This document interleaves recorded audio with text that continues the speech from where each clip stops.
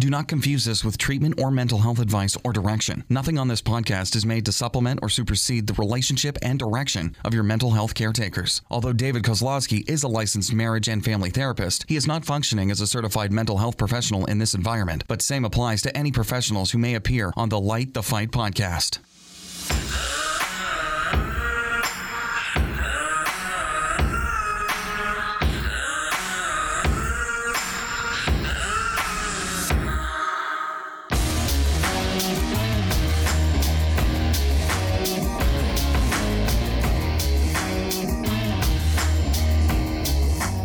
Alone again, naturally. What's up, everybody? This is David with Light the Fight, and the reason why I came in out of key is because I don't know how to be in key, so I apologize to all of you people out there that do have singing talents, but that was a joke. I said alone again, but naturally. I'm just kidding. Heidi's not with us. She's not able to speak currently at the moment, or at least not clear enough. She's under the weather and has a very sore throat, so I thought I'd come in here and jump on the horn and bore you guys with some of my nonsense, like always. But today I have someone sitting in with me on the microphone instead of just behind the electronic board, and that is our producer, Brandon Cash. So if you haven't heard Brandon Cash in our other episodes, it's because you haven't been listening to the faint laughing in the background or the making fun of me, or basically Brandon's like the little brother in the back that likes to point out all your mistakes and then laughs about it, and it's a good joke, whatever. But no, seriously, Brandon has been helping us out since day one with Light the Fight, and we couldn't be able to bring you this podcast without all of his work and all the stuff that he does behind the scenes. So I wanted Brandon to sit in with me today and weigh in on something that I wanted to revisit, which is a former podcast that we did about pornography. So today, Brandon's going to sit in with me, and we're going to talk about a really cool thing that Brandon and I did just the other night, Monday night. We went and saw an opening of a 3-part documentary by a local nonprofit agency that was founded, I believe he founded it, by a friend of mine named Clay Olson. And Clay founded this nonprofit called Fight the New Drug. And they've been around for a decade now, been doing amazing things, going around to high schools throughout the country, talking to teens and youth, and basically anyone that will listen, creating a movement of information and understanding to help educate young people about the harmful effects of pornography.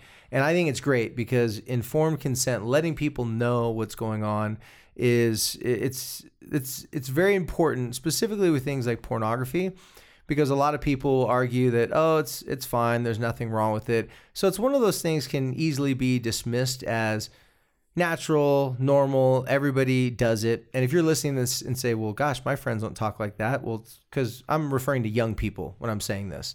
But there are a lot of older people. I think the first people on national television that started to minimize pornography and talk about it in a laughing, joking way, at least that I can remember, is the TV show Friends. Friends had started making some comments. I remember back in the day when they first made some comments joking around about pornography. I was like, huh? That's interesting. That was prime time television. And ever since then, it has been the butt of a lot of jokes, and it has been something that people have laughed about. But I think more importantly, it's something that people don't like to talk about in a serious nature. People seem to be feeling more comfortable talking about pornography in a joking nature. And in our first podcast with Heidi, I poked at Heidi a little bit because just the word pornography, words like masturbation and those things, if we were videoing our episode, you'd see how uncomfortable it made her. And I get that. That's how it makes a lot of people feel, which is why it's difficult to talk about, and it's why it's not a conversation that the average parent, the average person has a lot of reps at trying how to have those conversations. So tonight's podcast is going to be talking about our experience at the movie, weighing in on some of the things that we picked up from the movie, and also giving you some great resources from Fight the New Drug, some things that you can do for yourself, for a loved one, or refer to someone that you know that might be struggling. So without further ado, let me introduce you to Mr. Brandon Peso. That's a little inside joke. If I refer to Brandon as Peso, that means he's not making me happy at that moment. So just a little joke, peso's less than cash, $1. Anyways, point being, if I call him Brandon Cash, then it's like, he's working hard, he's doing good. That's just kind of one of those things older guys always did when I grew up. It's kind of like a rite of passage. If I was hanging out with my brother's older friends and they were talking trash to me and poking at me and making fun of me, at the time I was like, oh, this is horrible. Why is this happening? Come to find out later on, my brother told me, he said, hey, that's a good thing. If we're joking with you, if we're poking fun at you and we're playing around with you, making fun of you at your own expense, that means you're part of the club. You're just a rookie. And so this is how we always treat rookies. But don't worry, just take a good joke, laugh with it, go along with it, and eventually you'll be one of the actual people at the big kids table hanging out with the older kids. But my brother used to always say, when you hang out with my friends, shut up, don't say anything, don't talk too much, just play it cool. And so with Brandon and with all the young men I work with, I like to mess around with them, talk a little smack to them. But at the end of the day, we couldn't be doing this without Brandon. Brandon's helped me out throughout the years with the kids at Quit Trippin', and he's just been a great young minion for me to help me get all this information out to everyone and also just help the youth here locally in our support groups. So Brandon, what's up, my man? What up, dude? You're sitting here on a microphone at Light the Fight instead of behind the wheels of steel or the magic buttons. So welcome to the other side of the table, and glad that you can sit in with me tonight here on Light the Fight. But let's start talking about the movie, man. What'd you think about that? I thought it was good, but to clarify, I am Mexican, so the peso thing's a play on ethnicity. Oh yeah, I forgot. It's a little important thing. I forgot to say it too, because but he's one of those Mexicans where he doesn't look like he's Mexican like me, and he doesn't speak any of the language. So I always got to give him a hard time about that too. But I'm not fluent either, so I'm a hypocrite. So let's get off that subject. So, anyways, B Cash. You're on my good side right now. Tell me, let's talk about the movie, man. First of all, what'd you think when I invited you to go to a random movie but didn't tell you what it was about? Did you kind of know something was up? I kind of knew something was up. You're like, hey, man, I got invited to this movie premiere, and I want you to come. And we've talked about different things, conversations about doing some stuff outside of here with a friend of ours named Jack. And I just had the impression, like, this is probably going to have to do with something dealing with pornography, or he wants to do something to help me with that indirectly or directly. I just knew something was coming. Yeah. So, and you kind of alluded to that, but the movie that Fight the New Drug put out, I guess I'm hesitating saying a movie because I think they call it, it's a 3-piece documentary, right? Yeah.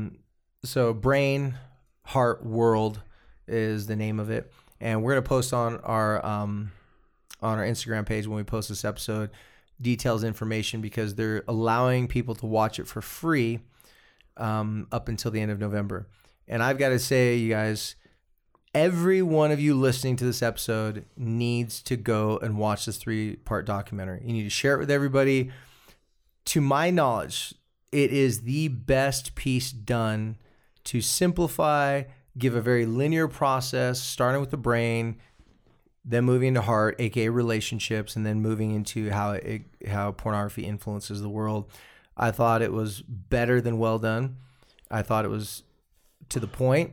It was simple, some basic information, but it was illustrated very well. It had some light sense of humor to it. The person who narrated it was very good.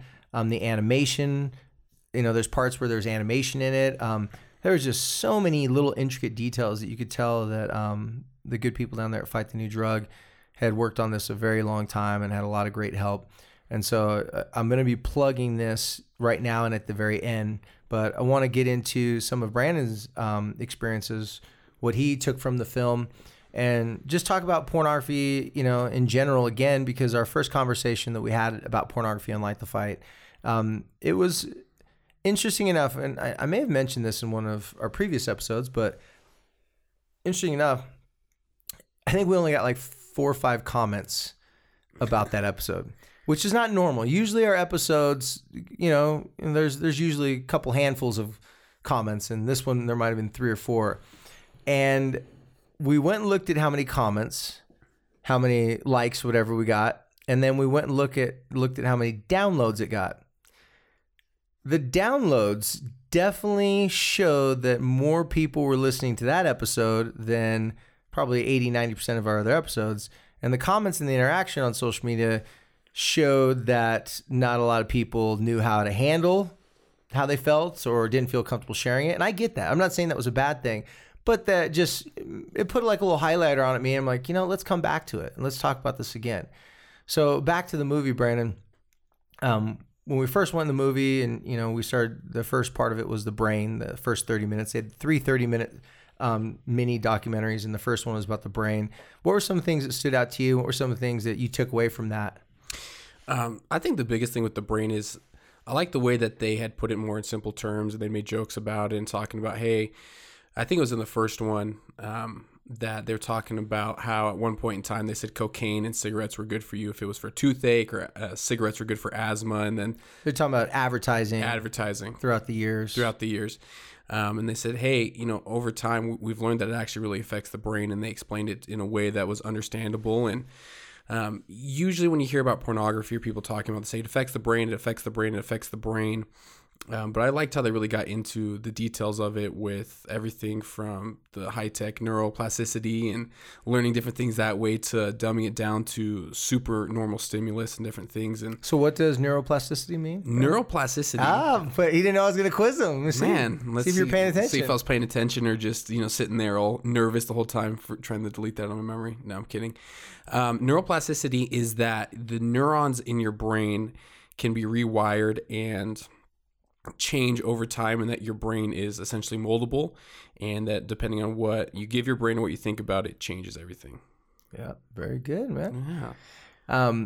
And that's kind of interesting, because could you imagine that someone that struggles with pornography to a point where it'd be labeled an addiction, it's affected relationships in their life, their mental, emotional health?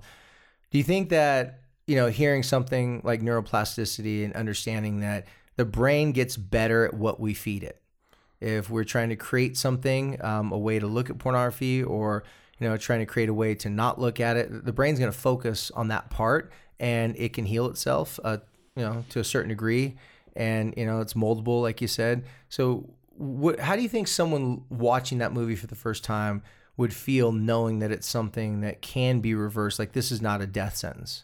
I think that's huge, because most of the stuff that I have heard on the brain before is always been, it's a negative effect. This is going to change you forever. This is changing this, and this is happening. And it was a lot of more negative stuff. But then for them to also spin it and say, hey, this is happening in your brain, and if you change it and feed your brain other things, that we've actually seen in studies that that part of your brain is actually going to come back, and you can rewire your brain to go back to normal for the most part.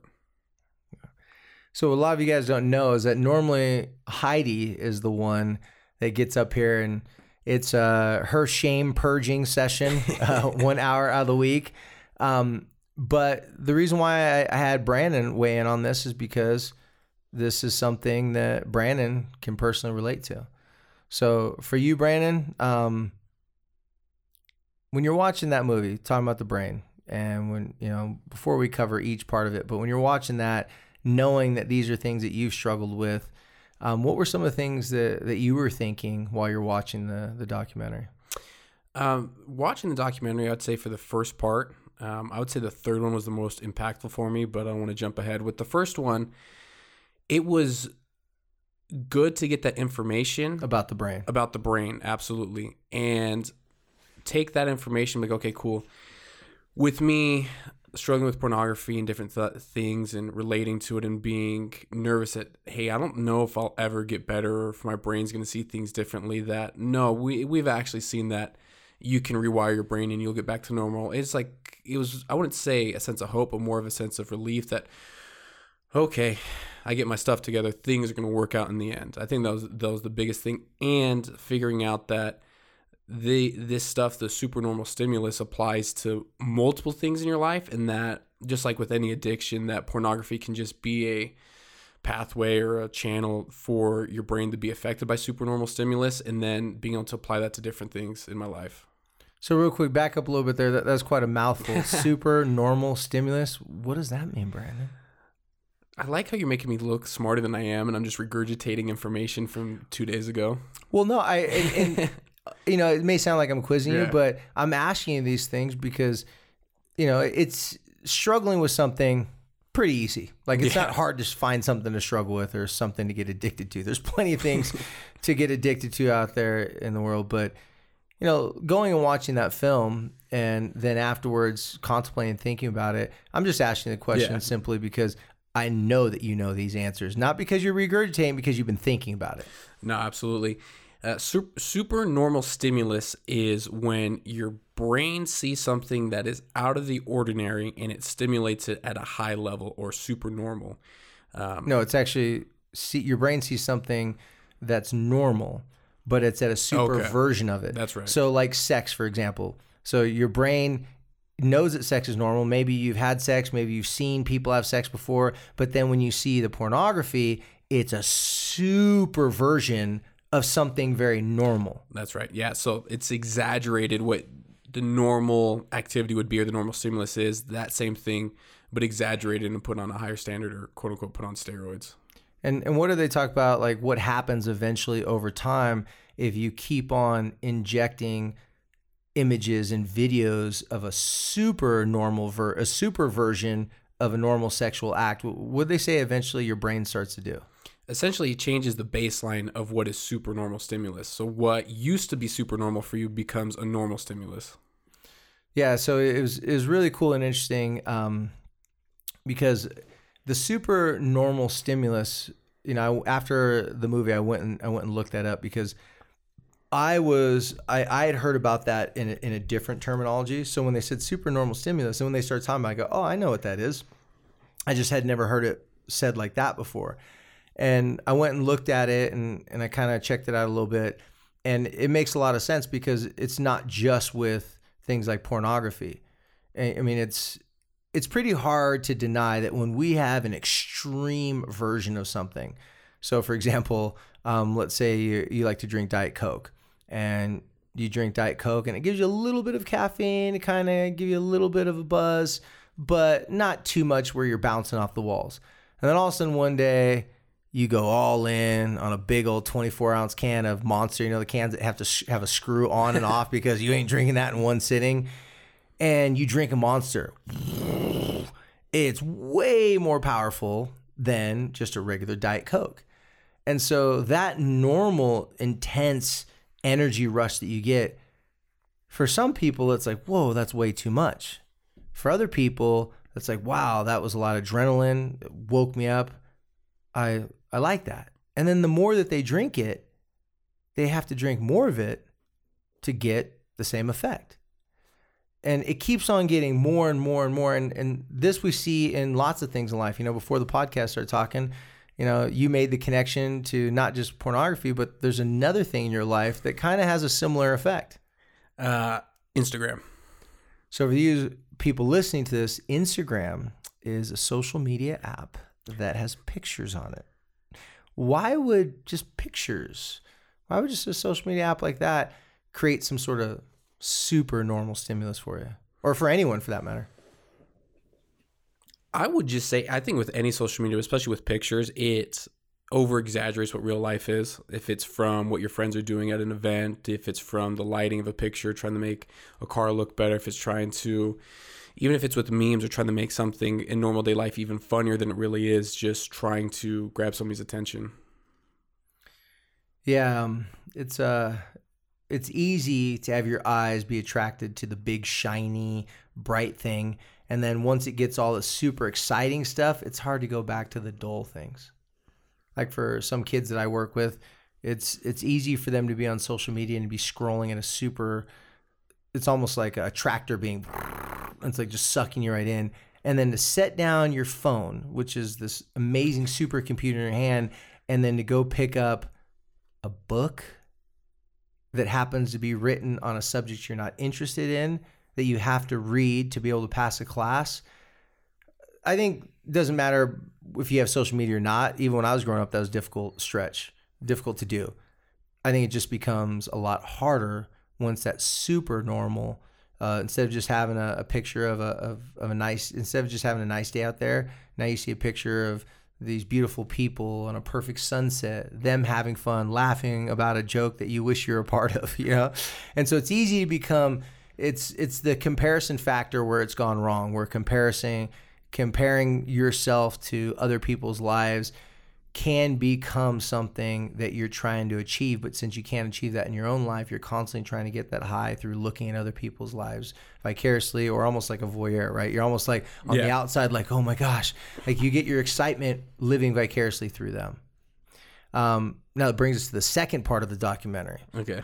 It was the part that they labeled heart, but it was really about relationships. Is this the part where you think it kind of got a little bit stickier when it started talking about how pornography how it can affect relationships?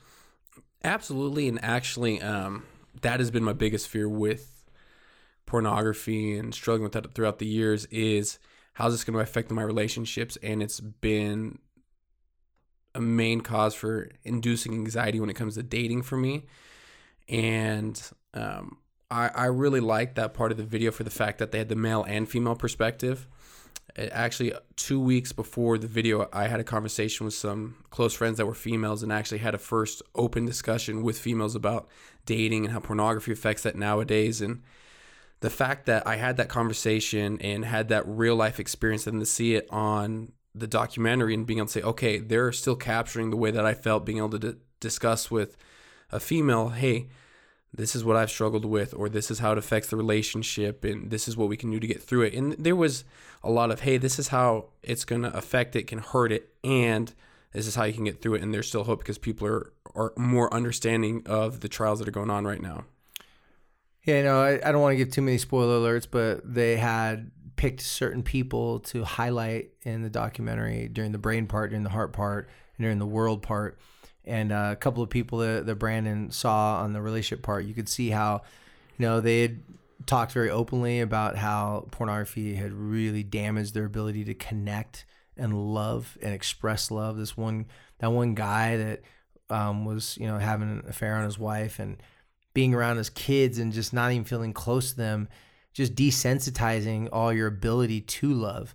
It was, for me, even though I talk about the stuff and none of that was a surprise, I always like to see people expressing their own personal struggles and what happens to them, because me as a professional, I can tell people, hey, this is what it does. But when they're listening to someone, so for example, someone struggling with pornography, listening to someone in this documentary talking about the specific details of what it did to them, and this has been a recent thing, like within recent years, and you can see on film how hard it was for these people to talk about this. I thought it was very much like in our social support groups, what we do with the teenagers that are out there posting on social media, I'm just going to kill myself because nobody cares, and are doing it for attention seeking. It sounds totally different when you're watching someone shaking and their throat swelling up and they're trying to say something, but as they're saying it, they realize that they got to be really slow because they don't want to go and just like come unglued. It's like, wait, we can't understand you, sir, because you're sobbing too hard. But they kind of slowed down their voice. They took their time. They picked their words, and it was hard for them. And to watch people struggle talking about their struggles, I don't know about you, but for me, like I always get a zzz, zzz, like I feel it. Did you feel the same thing when you're hearing those people's life stories that they're talking about? Yeah, absolutely. And I think the hardest part about watching that is most of the times when I did the interviews, there's a couple times where it was just that person individually, but they're talking about things that their actions of watching pornography or having the affair, how it affected their relationship. And you have to watch their significant other sit there and relive that pain on camera. And even if they don't say anything, you can just feel how much that's hurt them, even if they're still trying to work through it or they're committed to them. That really, it cuts deep, because for me, I don't want pornography or my shame or my struggles to be the reason why I hurt somebody else, and I'm trying to love or be in a relationship with. Yeah, I mean, relationships are hard enough as it is.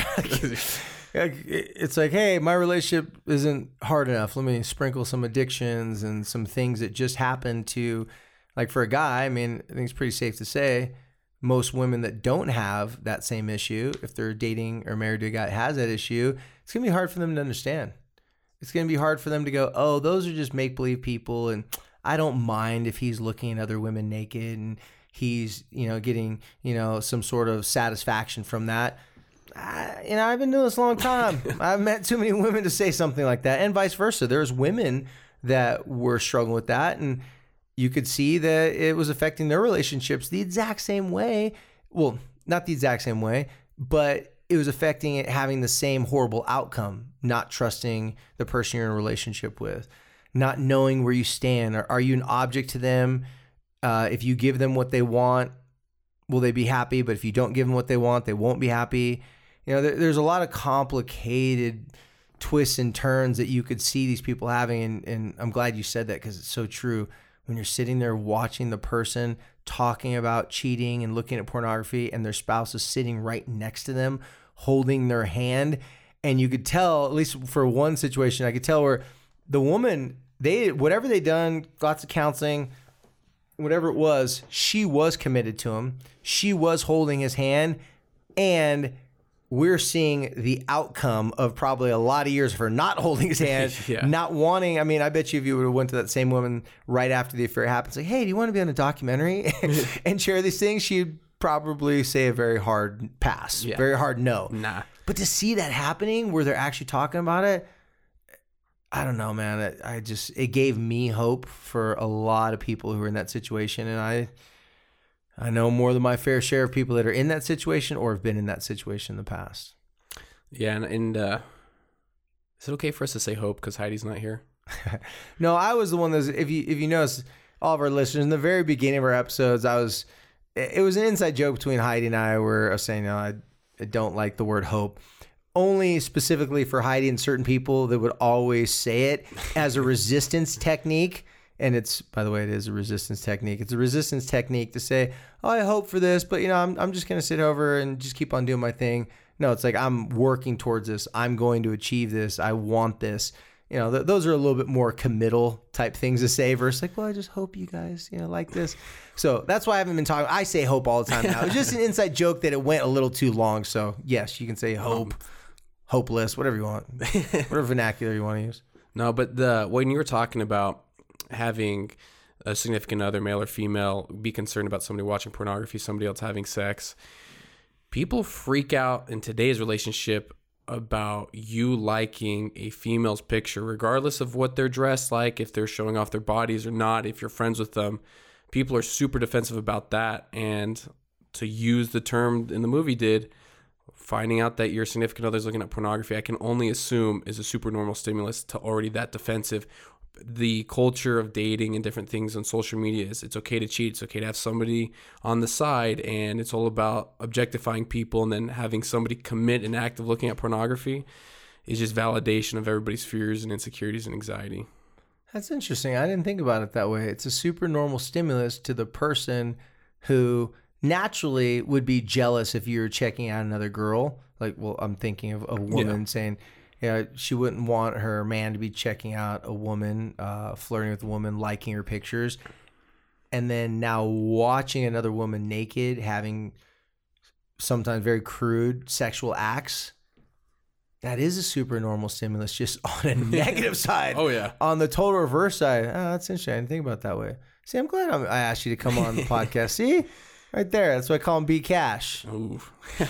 So now let's get to the third part of the documentary, the world part.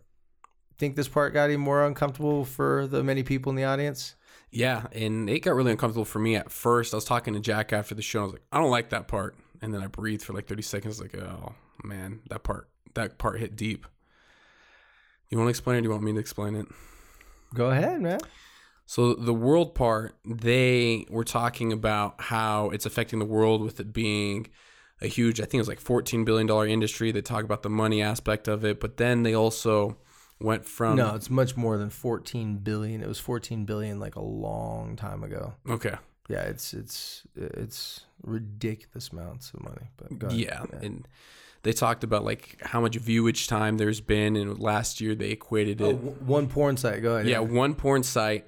It was like 4.6 billion hours, which equated to about 8,300 years of pornography watched on just one porn site. I think it's 53, but still a lot. Yeah, it was 53 years of minutes.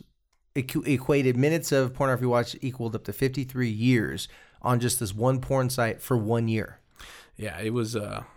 It's pretty crazy, and it's a huge shell shock. But then they also go into talking to former people who were in the pornography industry and what happened to them and how it affected them as a person. And then they also talk about sex trafficking, and they really educate you on how corrupt the sex industry is. And I think for me, that cut deep the most because let's say for me, I'm having a rough time. I'm feeling sorry for myself, and I decide to look at pornography. I'm already going to beat myself up for looking at pornography. The last thing that I want to do is hurt somebody else, right? And that's my biggest thing concerning being in a relationship or moving forward. Well, unfortunately, they say, hey, you watching it whether you want to or not, you're hurting other people. These are people that are either being exploited for money, they're being coerced, they are actually in sex trafficking. You have no idea what's actually being done in this industry. And yeah, well, you're only watching what they're showing you on the camera. You have no idea that person is being, if they're actually a sex trafficked slave, if they're being coerced into it, like pressured, manipulated, abused. And yeah, it was the way they described it is a lot of people see pornography as one category, sex trafficking as another category. And there was one other thing. Wasn't there 3 things? Those are the 2 main ones. But a lot of people see those as 2 separate things when in reality they have a symbiotic relationship. They feed off of each other. And one of the cameos in there in the last part was with Elizabeth Smart. And her parents were actually in the audience watching the showing of the documentary. And they commented after the documentary was done, but during the show, they were talking about how people in sex trafficking use pornography to groom people so that they know what to expect to happen to them. So they're not so shocked, and they need to see it happen. Here's what you're expected to do. Here's what you have to do. And then you have to follow through with that. And Elizabeth Smart, I don't want to give too many spoiler alerts, but she says some very interesting things about what had happened to her and how pornography made her situation way worse. And it was exactly what the documentary was stating, that the 2 are working together, the sex trade industry and the pornography industry, that they're not separate things. They work in conjunction with one another. And for me, even though I know that, just, certain messages, if put the right way and stated in a way that helps you kind of connect all the dots, it was a very good reminder for me as well. And I think this is a unique way to say it, but as much as sex, making love, pornography is showing human interaction, right? Like that's the goal in a relationship, is to have intimacy and that type of thing. Pornography, I think, has been desensitized and has been made to a point where it's almost not real humans. And them talking about the world and how it affects the world, at least for me, said, no, this is way more human than you think. These are actual people with actual feelings. They may be getting paid to do it, but they also hate it. A little confession on my part. We're watching the movie, and they interviewed 2 porn stars, and they were older. I mean, they're like, the guy had to be in his 50s, right?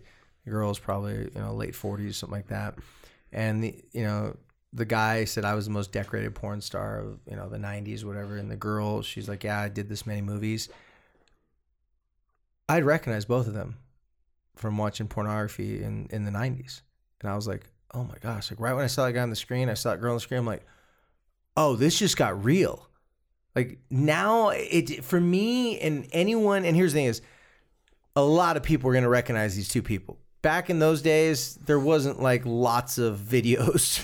There wasn't, it's a whole different thing now. But I remember when I was a teenager, and, some of your friends get a hold of some videos, and the videos get passed around, and I yeah, those two people were on a lot of videos. And to have that guy talk about feeling like he lost his soul and talking about the darkness that happened when he went to Hollywood to be an actor, next thing you know, he's being, a porn star. And then talking about that woman, how she had a pimp and she had an agent and they had to work together, and the things that she had to endure just to be able to make all these people who were making money off her happy. Yeah, it brought it to very human nature really quick. Like you could see just how evil and how corrupt this whole entire machine is. And I'm glad that Fight the New Drug has the courage and bravery to tackle a thing that, if you look at this, and I remember the statistic in 2014 came out, so 13 or 14, which now we're, a few years removed from that. But the statistic in, I think, 13 or 14 came out from 2011 or 2012, but it stated that the pornography industry made more money than the MLB, the NBA, the NFL, and the NHL combined. And it was interesting to see these people talk about how this is a worldwide issue that affects the absolute fundamental core of everyone's home, our families. And there's a world around us that's happening that we're not aware of. And one of the greatest, things that, not greatest in a good way, but one of the greatest tricks, and I'm quoting now one of my favorite movies called The Usual Suspects from back in the day. It said one of the greatest tricks the devil ever played was to make everybody believe he didn't even exist. And that's what I was thinking when I was watching that. I'm like, in one sense, like, man, there's some mastery in like a sleight of hand, like, hey, look over here. But there's this stuff happening over here. And I'm glad that everyone is going to get a chance to see how it starts in the brain, how then it goes to your normal intimate relationships in your life, and then how it goes out into the world. And that's why I can sign off on this documentary. I really want everyone that listens to our podcast to go to brainheartworld.org.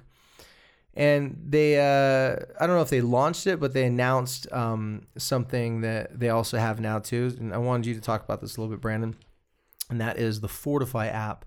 So a while ago, Fight the New Drug came out with a book called Fortify, and they've had a program called Fortify that I've had a number of teenage young people get on and work this program. But now that they have the app, it's just so much more effective. It's so much more efficient. So Brandon, why don't you go and read to us what are the functions on the app, and basically what's the purpose of the app? Yeah, so looking at the app, let me just pull up. I'll go to the App Store and read the description. But essentially what this is to help with breaking through the addiction of pornography. It's got several different videos. I think the introductory package is like 55 videos. It breaks down different things to watch, different exercises, journaling. Gives you a tracker of how long you've been clean, how many setbacks you've had. There's group chat communities where people go out there and they'll question, hey, like I was reading one of them, she was saying, what do I do when I'm alone? Like, what are things to do to keep busy when I'm alone? Because when I'm alone, I want to look at pornography, and just giving several different resources on how to fight pornography. And I haven't dove too much into it with how they do it step by step, but let me pull up the description here. Fortify was designed to equip individuals struggling with compulsive pornography use, young and old, with tools, education, and community to assist them in reaching lasting freedom. Our mission is to help spark an uprising of people tired of porn, messing with their lives, and ready for something far better. Then it talks about the different subscriptions that they have there, and there's also coaching subscriptions where you can talk to a coach in live time and have somebody there kind of holding you accountable if you didn't want to do it on your own or needed extra help or didn't want to reach out to friends or family to help you with it.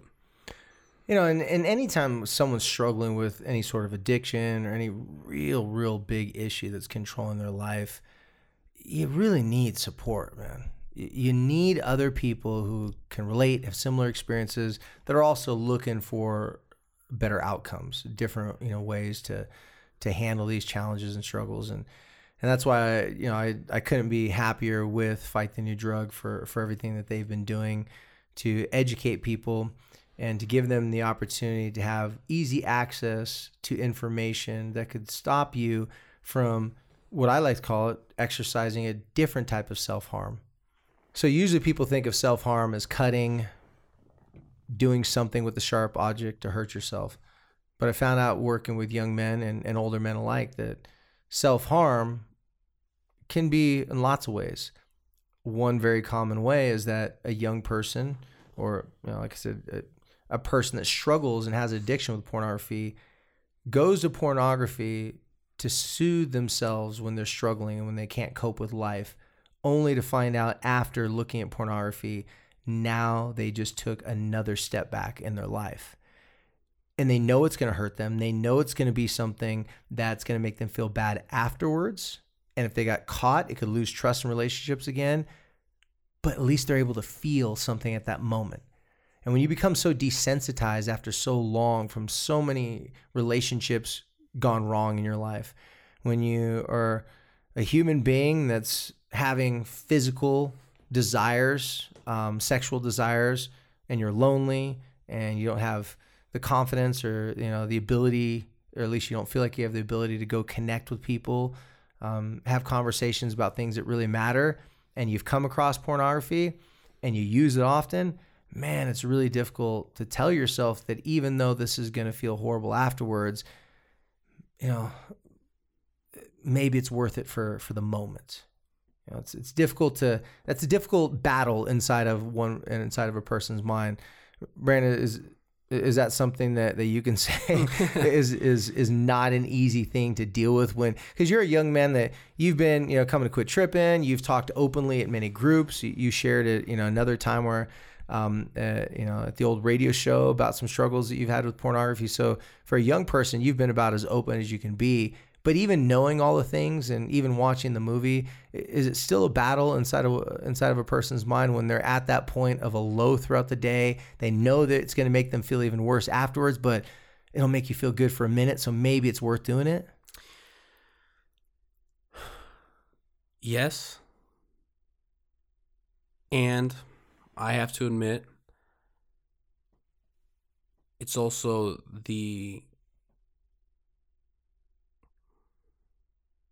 because of how low the low is after. Yeah, you can feel the high, and I would say more the high is the excitement thinking about it. But for me, we were talking beforehand, and I think it's going to be the first time I've said this out loud, but I use that low so I have something to justify feeling sorry for myself for. Yeah, I call it being addicted to being depressed. It's a very symbiotic relationship that the sex industry and the pornography industry have with each other. Well, I think it's also a very symbiotic relationship that pornography and feeling depressed have with each other. They definitely feed off one another. Yeah, because for me, if it's with work or with this, if I'm not on top of my game, or if I'm not doing the things I'm supposed to, and I'm starting to... When you say the things you're supposed to, what do you mean by that? That's from everything from not being on social media as much, waking up on time, eating right, going to the so you're gym. saying the things you're supposed to so that you don't look at pornography? Yeah. Okay. Just wanted you to be clear because... Yeah.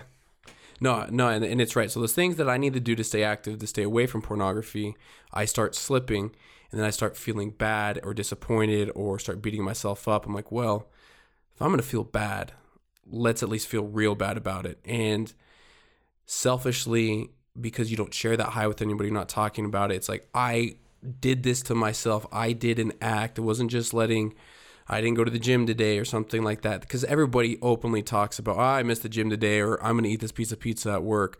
But with the pornography, it's... You can kind of get a laugh. So I overate last night, or I binged on Netflix. It was, oh, yeah, me too. And people can relate to that. Yeah. So by talking about it, use a little comedy relief. You kind of get it off your chest. You just keep it going. Yeah, and you can bounce back easier because all right, well, if he can do it, I'll bounce back after this next meal or whatever it may be. But with the pornography, it's for me, I'm used to being depressed or sad or not being as successful as I could be, or being on top of my game, doing the things I need to do day in and day out. it gives me justification to feel crappy for myself.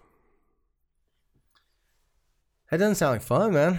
It's not great. Doesn't sound like fun at all. When you're watching the movie, or not even when you're watching the movie, because this happens at the group all the time. I mean, it's quite common that one young man will confess inside the group that he has this struggle or is had it in the past and it's coming back up again. These are common topics that happen. What's it like for you when you're watching someone else talk about their struggles with pornography? If I'm not on top of my game, I absolutely hate it. Don't want them to talk about it. Don't want to be reminded that I have all the tools. I'm supposed to be the person that's modeling for other people, especially some people close to me that have looked up to me, have asked for me to show them the way on how to fight the addiction. And if I'm not doing that, I don't want to hear it, because it's just going to remind me that I'm not doing the small things day to day. It's not even about the pornography. It's, at least for me, I know that the days I don't wake up on time, my brain's telling me, hey man, I know what you need to do to get back on point, for you to be happy, to be successful at work. You need to do this. And if the outcome is pornography and somebody's talking about, hey, I'm struggling with this super bad, or they're emotional, they're saying, hey, I'm doing so great and I'm not, I put on the smile like, hey, that's awesome. I'm so glad you're talking about it. But then it just reminds me I'm not doing what I'm supposed to.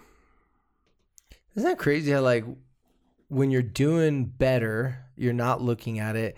And just so all of you listeners out there know, not only is Brandon being super real and super vulnerable, Brandon's come a long way in this category.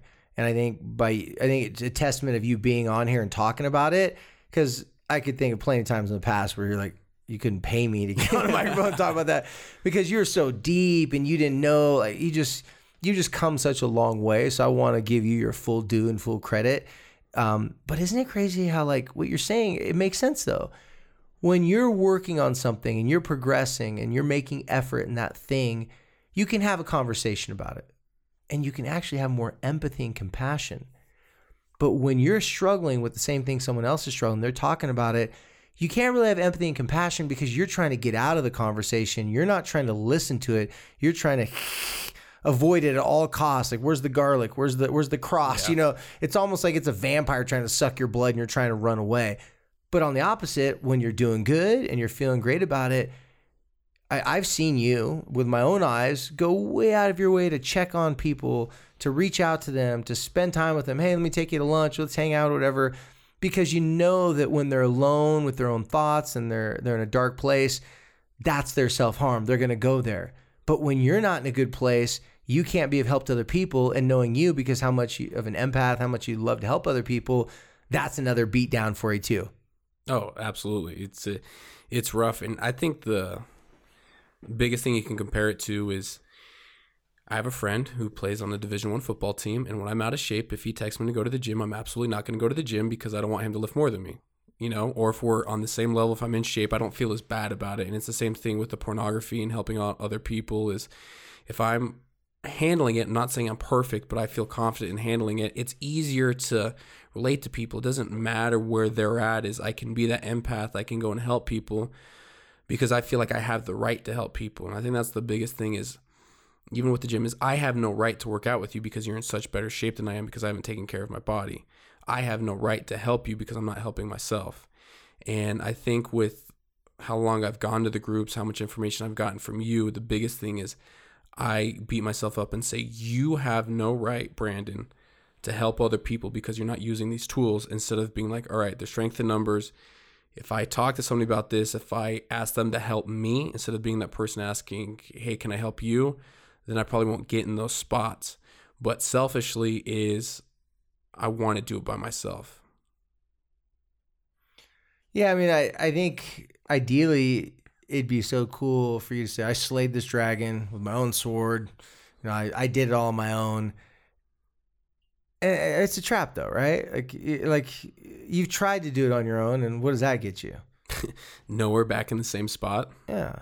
And I'm glad you brought that up. Like, you feel like you don't have the right to talk about it, because this is something that Heidi, you know, she's mentioned a couple times on the podcast, but, you know, behind closed doors and when we've talked before, she's really struggled feeling like, how do I have the right to give people advice or, share with them all the things that, they should do when I look like a hypocrite because I obviously am not perfect at this. I didn't figure this out. If I did, my son would still be alive.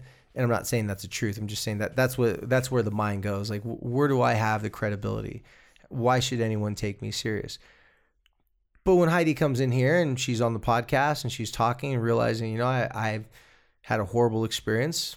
I'm learning, but I have learned a lot in my learning process already. So I'm going to share what I've learned to hopefully help people get some shortcuts so they don't have to experience the depth of the type of pain that she's had.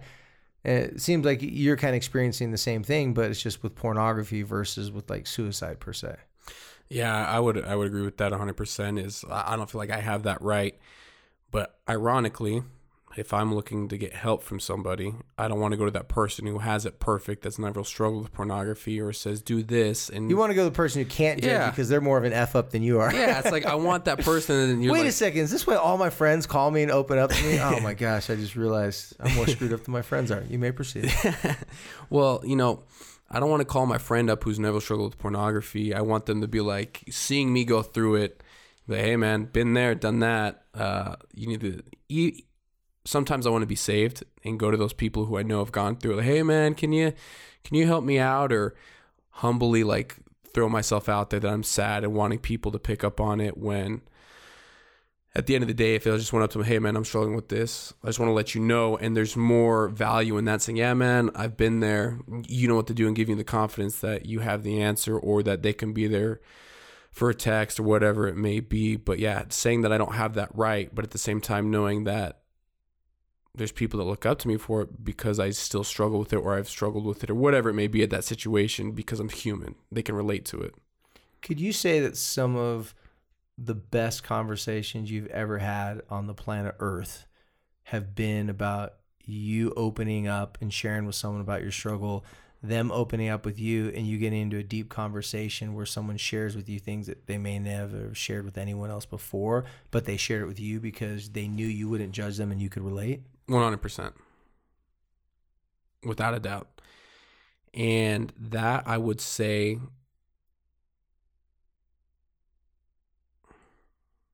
some of my best conversations and some of my best friends are because of those conversations and being willing to open up and talk about that. And even just recently, went on the trip to California, didn't know 3 of the people I went with, and being able to talk with them about where I was at with pornography, where I was at in life, and having that deep conversation in the middle of Utah, driving back from California. I know 100% that those people have my back. I have their back because of that deep conversation, and I haven't really hung out with them since. We've texted back and forth, but yeah, some of the best conversations I've had is because I've opened up about what I've struggled with, and they've done the same back. Yeah, thanks for talking about that, because it's scary. I mean, even Heidi, she doesn't have this struggle, and she was having a hard time talking about it in our last podcast.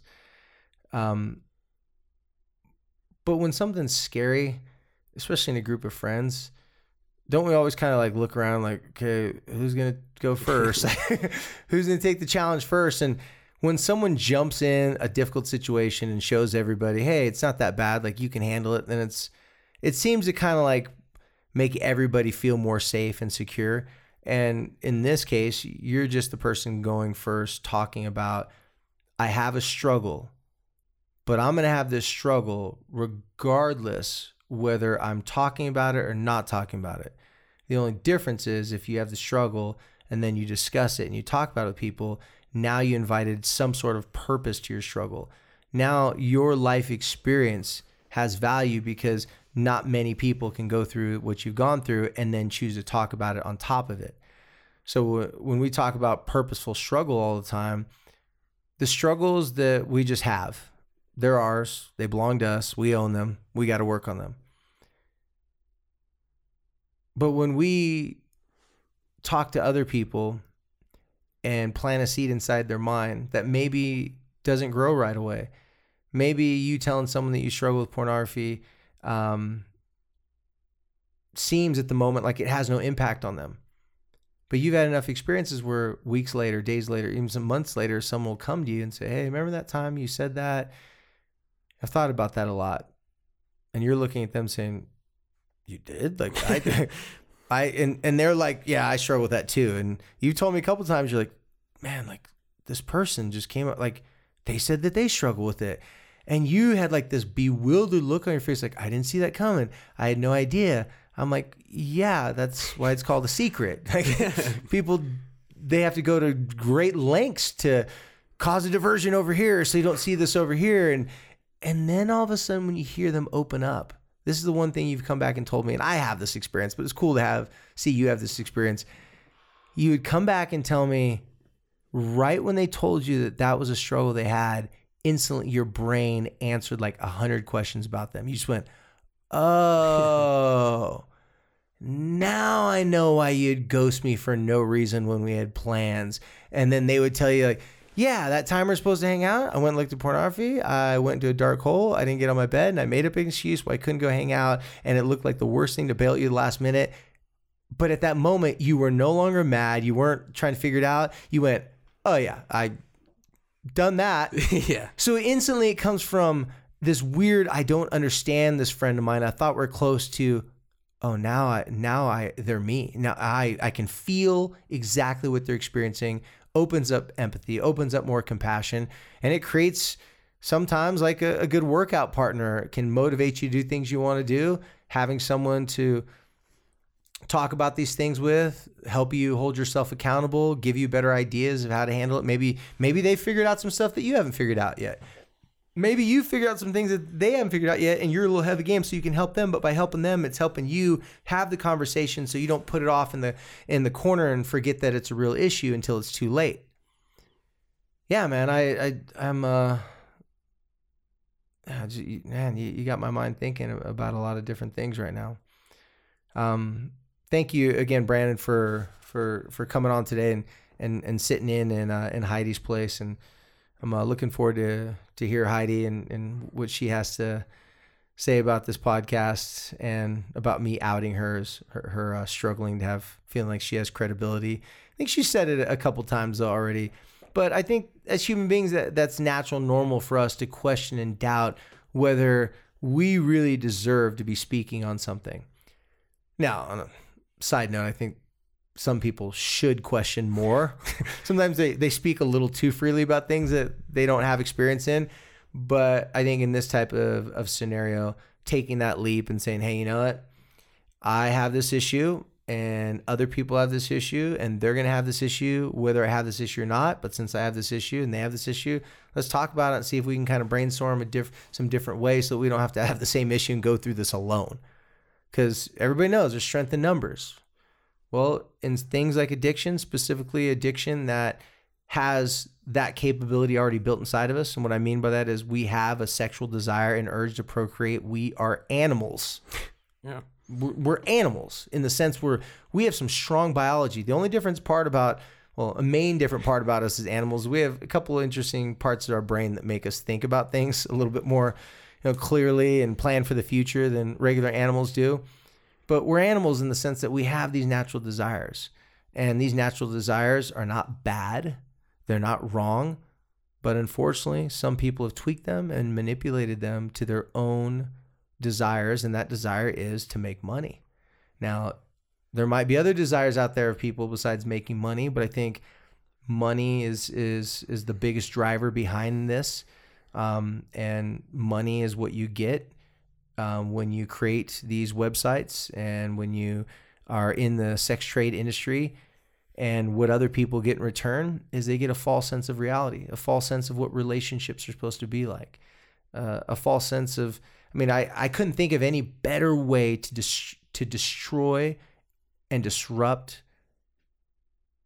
any country, any city, any community, any neighborhood than to attack the family. And nothing attacks a family more than degrading the person who has the physical capabilities of making the family, which is the woman. So thank you everybody for listening to Light the Fight podcast and for digesting all this information with us. For those of you that would like more information about this documentary, please, and also just be able to view it. Like I said, till the end of November, this documentary will be online for free. After that, they will be charging some money. So I think their main goal, what they said, is they want to be able to easily distribute this at schools. I can confidently say this information, the documentary, is great for youth. And I can also say that it's great for youth easily from middle school all the way up. The last part about the world part of it got more specific, and a couple of people at the end raised their hand and said, "Ooh, what age group do you think this is okay with?" And I remember Clay said, "Oh, you know, middle school and up." And I remember the woman was like, "Middle school? I don't know." And then someone else kind of had a similar question, like, "Are you sure? Like that last part was really hard to watch." If you watch this, well, you're going to watch this, okay? I don't hope you're going to watch it. You're going to watch this because even if you don't have the struggle and your spouse or someone close to you doesn't have the struggle, you know someone has a struggle even if you don't know that they have the struggle. But most people know someone that has the struggle. But when you watch this, make sure as you're watching this video and you get to the last part about the world, make sure that you remember this thing that I think is important to share with you. If it's uncomfortable and it's hard for you to watch and you're fearful to share this with your middle school age kids and up, know this. They are either going to learn about this from the world or they're going to learn about it from you. I would always prefer to be the first one, to be ahead of the narrative, to share the information, to introduce some of that information, even as difficult as talking about pornography and sexuality. And go to Fight the New Drug. They have plenty of suggestions on their website how to have these conversations. The documentary is on Brain Heart. You can find it at brainheartworld.org. The Fortify app, please go check out the app and give us some comments and let us know what you think about the documentary and also about the app and any of the other resources you find at Fight the New Drug. So I can go tell my good friend Clay and all the good people there about how much their work is helping individuals and families throughout the world and definitely throughout the nation. So as always, thank you for joining Light the Fight. And two, I don't know who it was. Actually, pull up our iTunes. I want to give a shout out to that person who gave us that review. We've never done this before, but I didn't even look at our reviews for like 6 months. Like I didn't know how many people gave us review, but we got quite a few reviews, and we got a really cool review from, who's the person's name on there? Pulling it up still.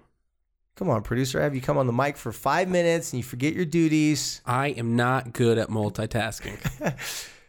That's fair. Neither am I, so I should shut up then because I'm being a hypocrite. See, there's a great example of how you can be a hypocrite even when you're making a joke. So you got it? Yes, I believe so. Let me see real quick. Yes. So the review was from Tried and True Tips for Parents. What do you mean? We're L. Weiniger.